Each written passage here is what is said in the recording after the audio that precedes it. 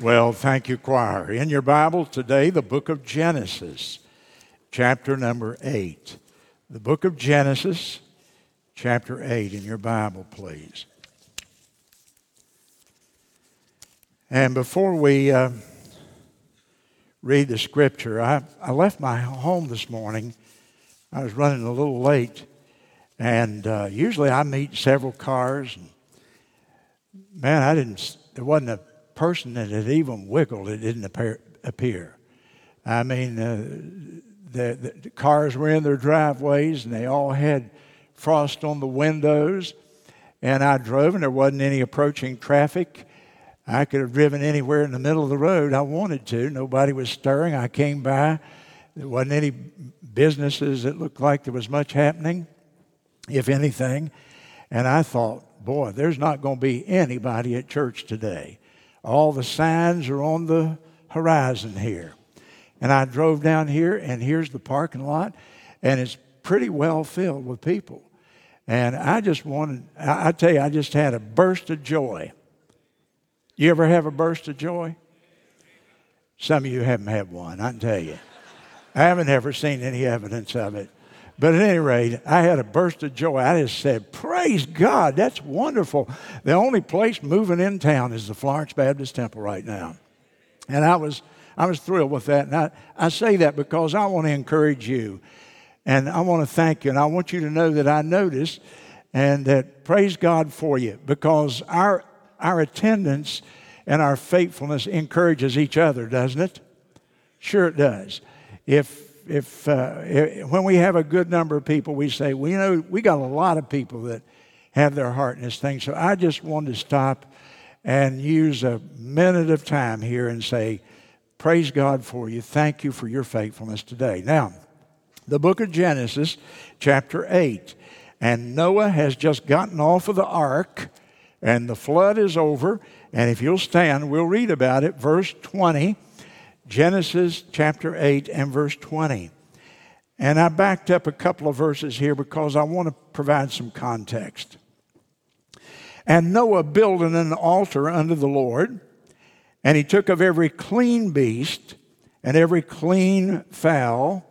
You remember God divided the animals into the clean and the unclean. And so Noah took of every clean beast and every clean fowl. He offered burnt offerings on the altar, and the Lord smelled a sweet savor. And the Lord said in his heart, I will not again curse the ground any more for man's sake. For the imagination of man's heart is evil from his youth. Now, back in chapter 6, it says that before the flood, but God continues to say that. The imagination, the thinking processes of our heart is evil from our youth. And God said, neither will I smite any more everything living as I've done. And then our text today. While the earth remaineth, seed time and harvest, and cold and heat, and summer and winter, and day and night shall not cease. You may be seated. I will never forget September the 11th, 2001, and I'm sure you won't. We look back on it now, and we just refer to it as 9/11. I and my wife were down in Brazil, on the coast of Brazil. I'd been speaking to a pastor's retreat, and pastors had come from all over that country to get together for a few days and talk about church growth and evangelism and things like that. And we woke up that morning, and there was the news. And they get CNN down there, an English version of it. And so I watched the plane fly into the tower and all the mayhem that followed that. And I was as shocked and disturbed by that, I'm sure, as you were. First, the first plane, and then a few minutes later, the second plane. And it hit the two towers of the World Trade Center. The World Trade Center was a very symbolic target. They chose that for its symbolism, because the World Trade Center soared 12 stories above the streets of New York. It was a symbol of our economic power, our financial prosperity, the fact that America was the richest nation on the earth, how we had been prospered and blessed, how successful we were in a material sense. And what a symbol. In just 1 hour, those towers lay in a fiery pile of twisted steel, disintegrating concrete dust, and the body parts of 3,000 of our fellow citizens. 200 and some miles away in Washington, D.C., the Pentagon, a different kind of symbol, but a very powerful symbol nonetheless. The Pentagon, the symbol and the brain center of America's military might. And the plane came in there at almost 200 miles an hour. It hit what is known as the world's largest building. You've seen the pictures of the Pentagon, circle after circle, or hexagon, I guess, after each other. And the plane hit it, and a gaping hole almost 100 yards wide. Fortunately, only about 100 and some people died. It could have been thousands. And we watched it now attacked. And it didn't take us long to figure out, is anyone or anything safe anywhere anymore in America?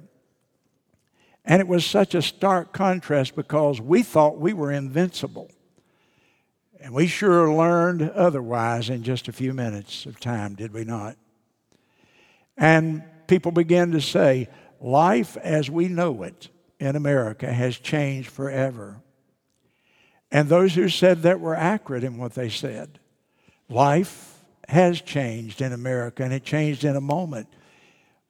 In a twinkling of an eye, when those planes hit, life changed in America. That's my first illustration. My second is, you fast forward and you come up to the late part of 2019. And I began to see reports on the news of some unknown virus over in China, in Hunan province. People were getting sick. They were dying. There were all kinds of strange reports. People were being locked into buildings and the doors welded shut. They couldn't get out. Obviously, the country was in a panic of what to do. With some people, this virus seemed to be a light illness. To others, it was fatal. And we began to hear those reports, and then it spread to other places. And then we heard about one nursing home in Washington State. And over 100 elderly people died when they contracted that virus. And then there began to be confusion because the medical authorities that we depended on for our very health and life and well-being were all offering such contradictory information. One agency would say one thing and another something else.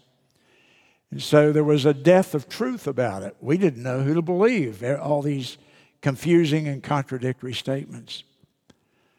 And there were people, though, who saw this as a great opportunity. And boy, they jumped on it.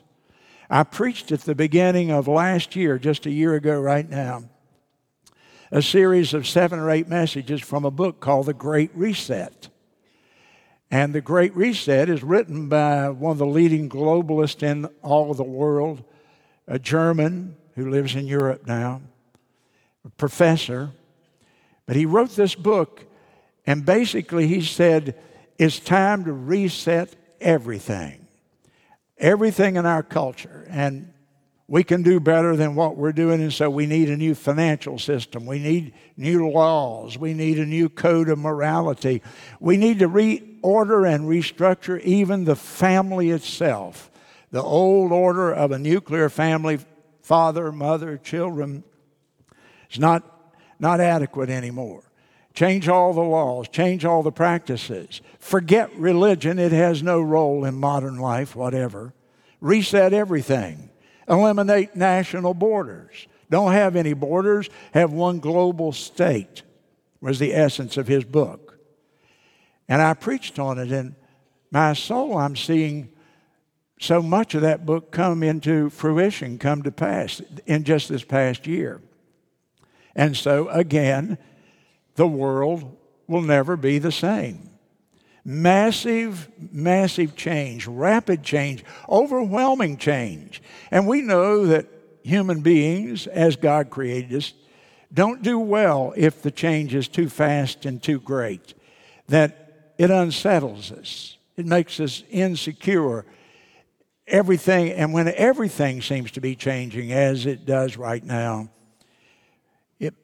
it just pulls the foundations out from under us if we don't check our thinking pretty often. Now, I want to tell you today, everything has not changed. Everything has not changed. I want to remind you that God has not changed. The God that we worship, the God I knelt and prayed to, the God you sung about, the God that you came today to hear from, that God has not changed one iota. Malachi chapter 3 and verse 6 says, I am the Lord, I change not.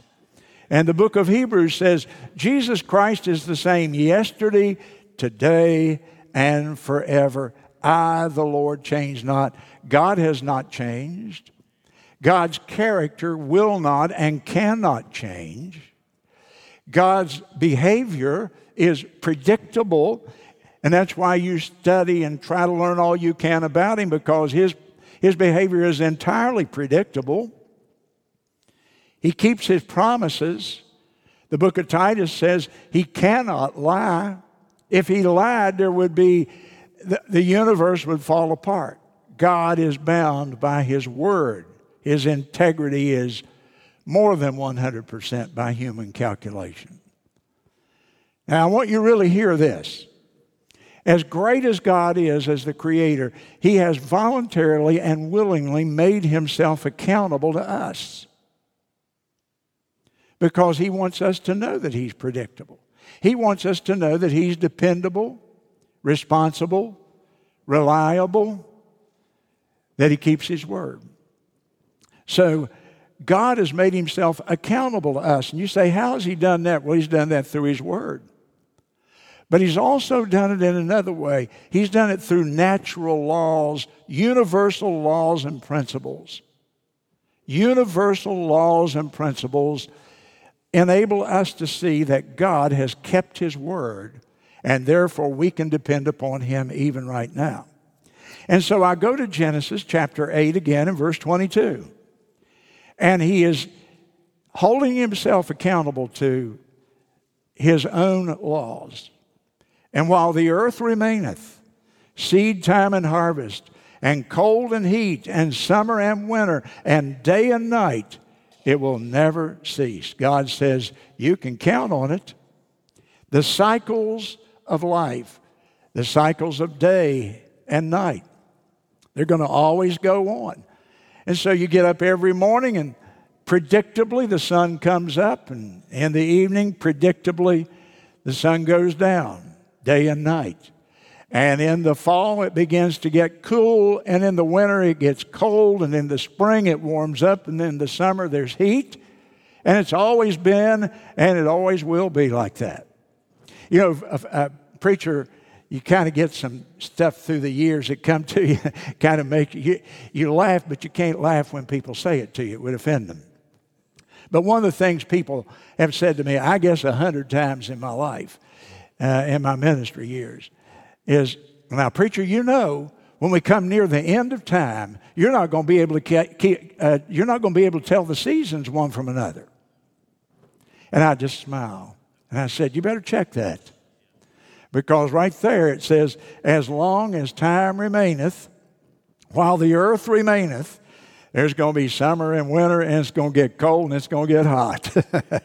I promise you, don't believe that old bit of fireside doggerel wisdom, you know. I promise you that the seasons, the cycles are going to continue. And the one I'm looking at there is the law of seed time and harvest. The law of seed time and harvest. the cycle of planting and then of reaping. The law of seed time and harvest. We've got this big statue, I think very impressive, I'm so proud of that, on the front yard that commemorates 50 years of us sowing and reaping here. And it commemorates this very cycle right here. Every time you drive up there, you could think of Genesis 8 and 22. God has promised there's always going to be a time to sow, and there's going to be a time to reap. The statutes of the sower says the law of seed time and harvest is going to endure. Now, that law is a law of cause and effect, if you think about it. A law of cause and effect. And by that I mean, if I do A, then B is going to follow, right? Y'all hear me? Amen? Oh, me? Mm-hmm. If I do A, then B will always follow.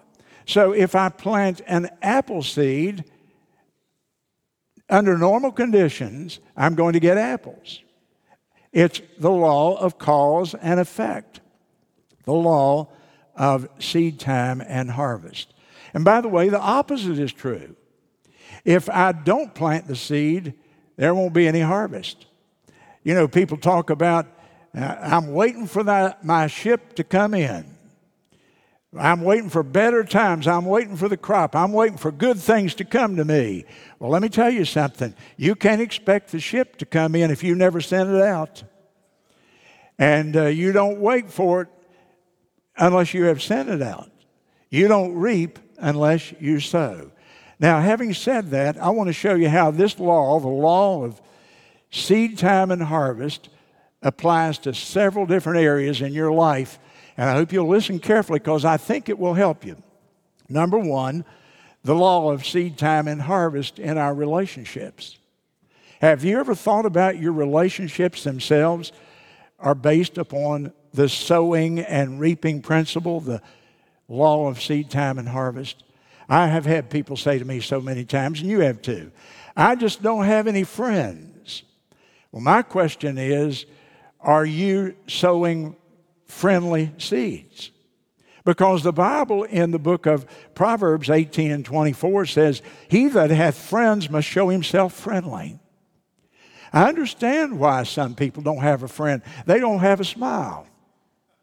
They look at you and it's a glare. It's not a smile. You know what a smile does? It relaxes the people around you. The people around you, when you smile at them, it says, I accept you. I'm not your enemy. I want to be your friend.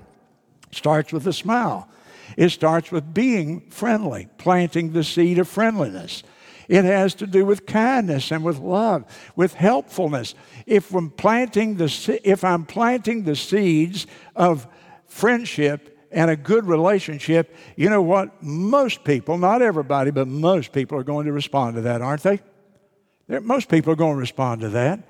And so the question is today, if I want friends, I must show myself friendly. I must show kindness. I must be open to people. And if I want good relationships, I've got to plant the seeds that produce relationships. And then I think about the law of seed time and harvest, and I apply it in the whole area of material things. And so somebody says, well, if I could just make more money. If I could just make more money, have you thought about planting the seeds that produce money? There are some seeds that you can control in your hand. You may not be able to determine exactly how much money, but I can tell you the law of seed time and harvest works in the material and the physical world. If you'll plant the seeds from which money grows, you'll probably increase your crop. And what are those seeds? Well, you've got to work hard, labor. The seed of labor produces a growth in material prosperity. Proverbs 14 and 23. In all labor, there is profit. God says if you work and you work hard, it will profit you. But listen to this. But the talk of the lips tendeth to penury. Penury is poverty. You know what God is saying? If you will really work, it will profit you, and you will reap the harvest of material things, if you'll labor, if you'll work hard. But if you just stand around and talk about it, the talk of the lips, that will tend to poverty. You have to act on it. Labor is one of the seeds. Loyalty is another seed. Loyal to your obligations. Dependability. Showing your employer that you are dependable and reliable. And then there's the area of responsibility. Can you really be counted on in your job to do your part? Are you carrying your part of the labor? Or every time the boss turns his head, are you loafing? You know, that when you work and you're responsible and you're loyal, you're going to reap a crop from that, ultimately. I wish y'all were more enthusiastic about this. I tell you, what I'm telling you will work. It's a law. I was at the grocery store the other day, and man, the place was busy. I guess everybody thought we were going to have bad weather or something. And first of all, half the things I went there for, they didn't even have them. I went to get 5 things. I got 2 at one store, went to another and got 2. And I was after a whole chicken, and there wasn't a whole chicken in the whole world. And so I said to the lady as she was checking me out, I said, hey, man, it's a madhouse in here. Y'all pretty busy, aren't you? And she said, yeah. And she looked at me with this, real stressful expression on her face. And she said, we hire people and they promise and they won't even show up the second day. And then she said, you can't depend on people to come.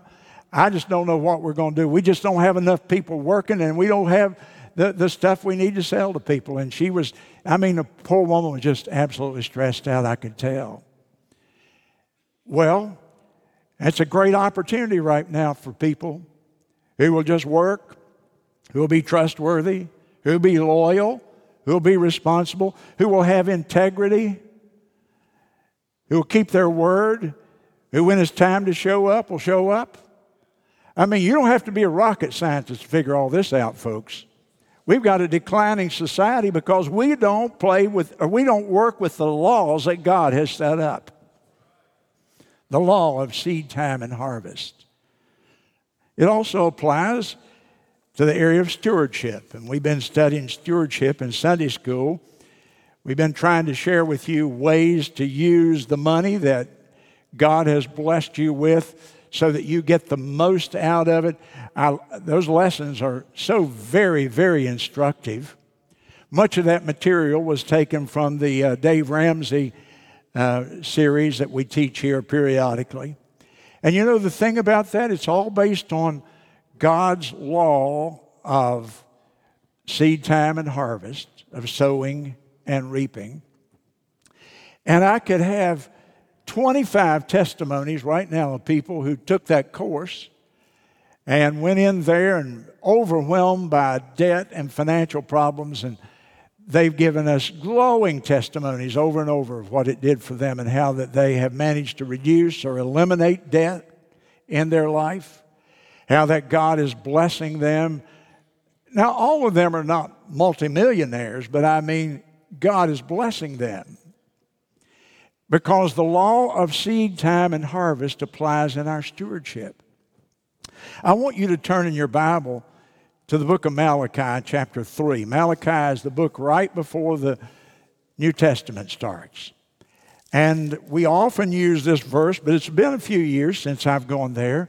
And I want you to read it with me, a short passage here, Malachi chapter 3, verse 7. Now, this is an interesting book. It's written, the people are asking God a question, He answers and then asks them one back. And it goes back and forth between the people and the Lord. He asks a question, they answer, then He answers, or they ask Him one and He answers. We begin in verse 7. Well, let's begin in 6. I've already quoted this. I am the Lord, I change not.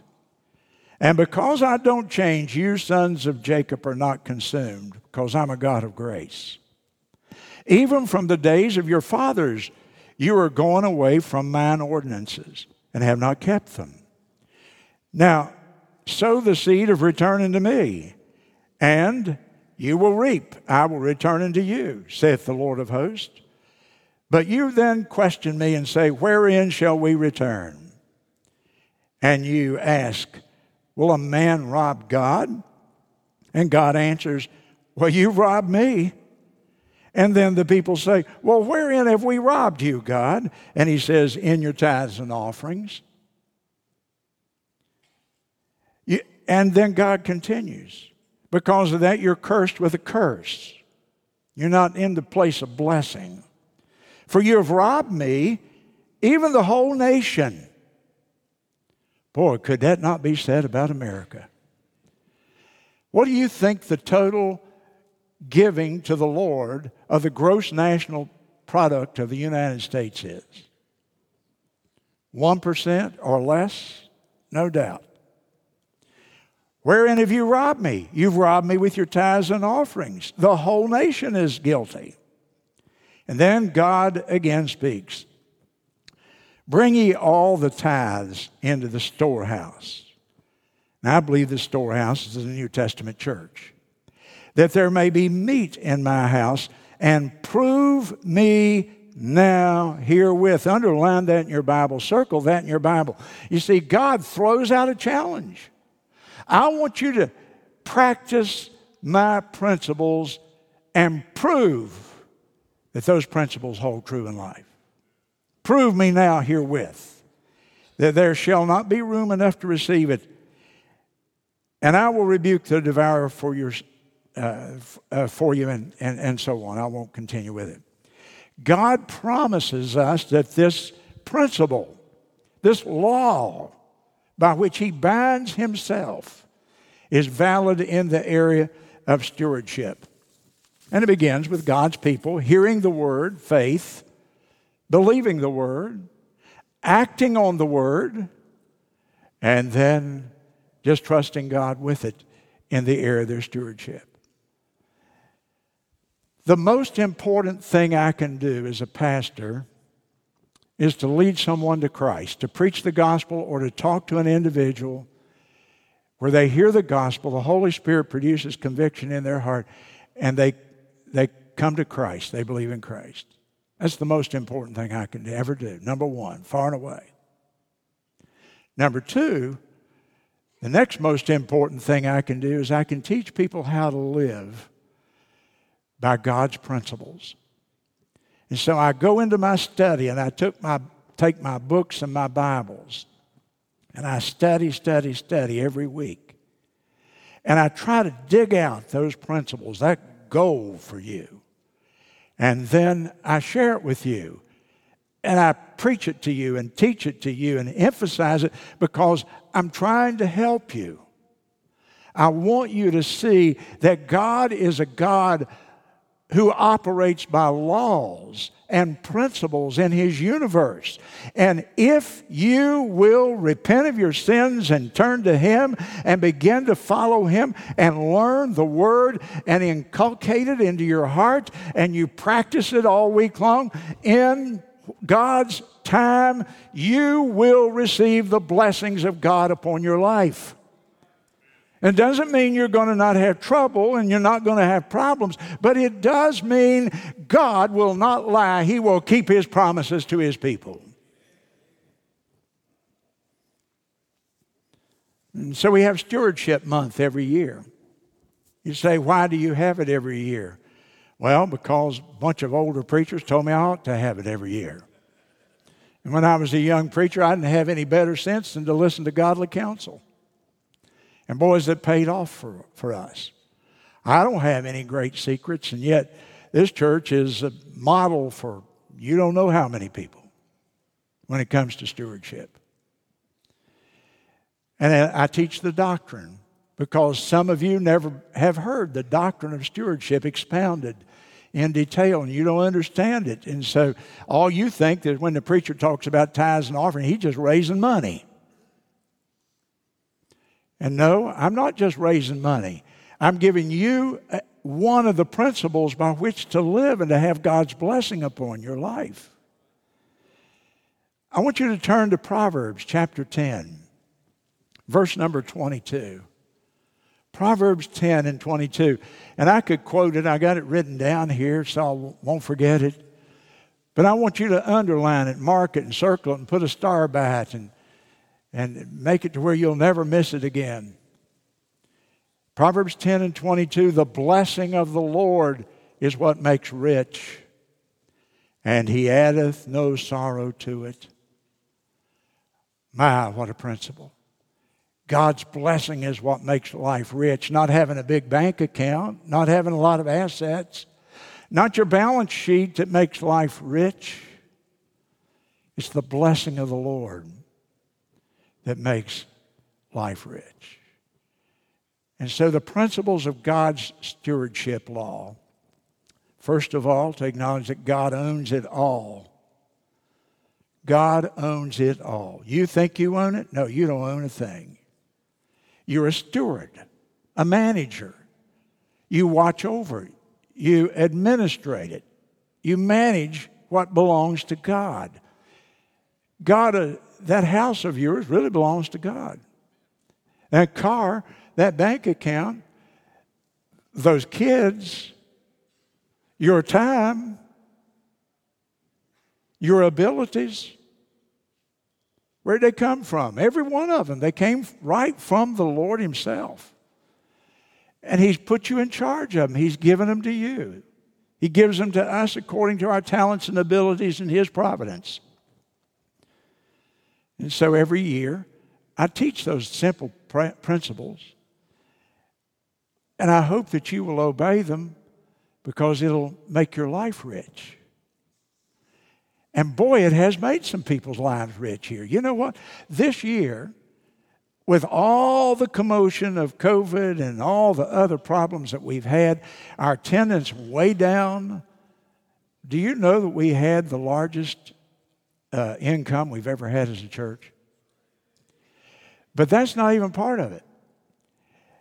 We had the largest increase we've ever had as a ministry in the worst year we've ever had in every other respect. Do you know why I believe that happened? Because for 50 years we've been pounding away on this. And there's a whole bunch of people here who practice it. And you know what they do? They put a seed in the ground, the crop comes up, they give to the Lord generously, they put another seed in the ground, they keep on giving, and then the Lord blesses them again, and now they're giving far more than they ever thought they could because God has blessed them far more than they ever thought he would. Now, here's the deal on this. People say you don't give to get. Yes, you do. You're wrong. I give to get the harvest so I can give more to get, so I can give more to get, so I can give more to get. That's the principle of the seed time and the harvest in the world of finances. If you ever quit, if you just start getting and not giving, don't expect God to hold up his end of the pole here. It's you give to get, to give to get, to give to get, and so on. And so the promise of, there's no promise of material riches. We're not prosperity theology people. But we do believe there's a promise of God's blessing. And then there's one more area. This law of sowing and the seed time and the harvest and sowing and reaping applies to your spiritual growth. Do you really want to grow spiritually? If you want to grow spiritually, if that's your crop, then you got to put the seeds in the ground. Oh, preacher, I want to grow in the Lord. Well, I don't see any evidence of it. I don't see you putting a seed there. You've got to plant the seeds if you want to grow in the Lord, and we should want to grow. 2 Peter 3:18 says, grow in grace and in knowledge and in your relationship with the Lord. And growth for us spiritually is perpetual. It's not temporary. It's not we grow like we do physically through our childhood and teenage years, and then we get to a point we don't grow anymore. No, God's people are to grow until the day that you turn up your toes. To the day that they plant you away, you are to keep on growing in your spiritual life. And how do you do it? Let me tell you what the seeds are real quick. The seeds of spiritual growth are daily Bible study and reading. You knew where I was going. You want to grow? What are the seeds you've got to plant? Daily Bible study and reading of the Word of God, studying His Word, learning it, reminding yourself of it over and over.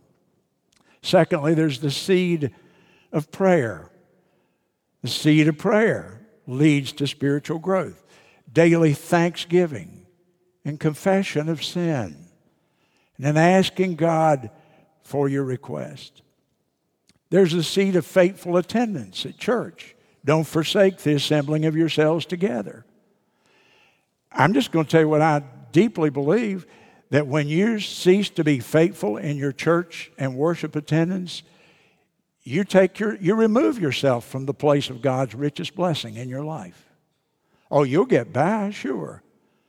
But it's important. If you want the blessing of God, you obey the principles that God has commanded. There's the seed of witnessing. Vital to your spiritual growth. Once you submit yourself to the idea, I'm going to be a faithful witness for the Lord, your spiritual growth is going to take off. You're going to flourish. God has not promised to bless our silence. He's promised to bless us in our witness.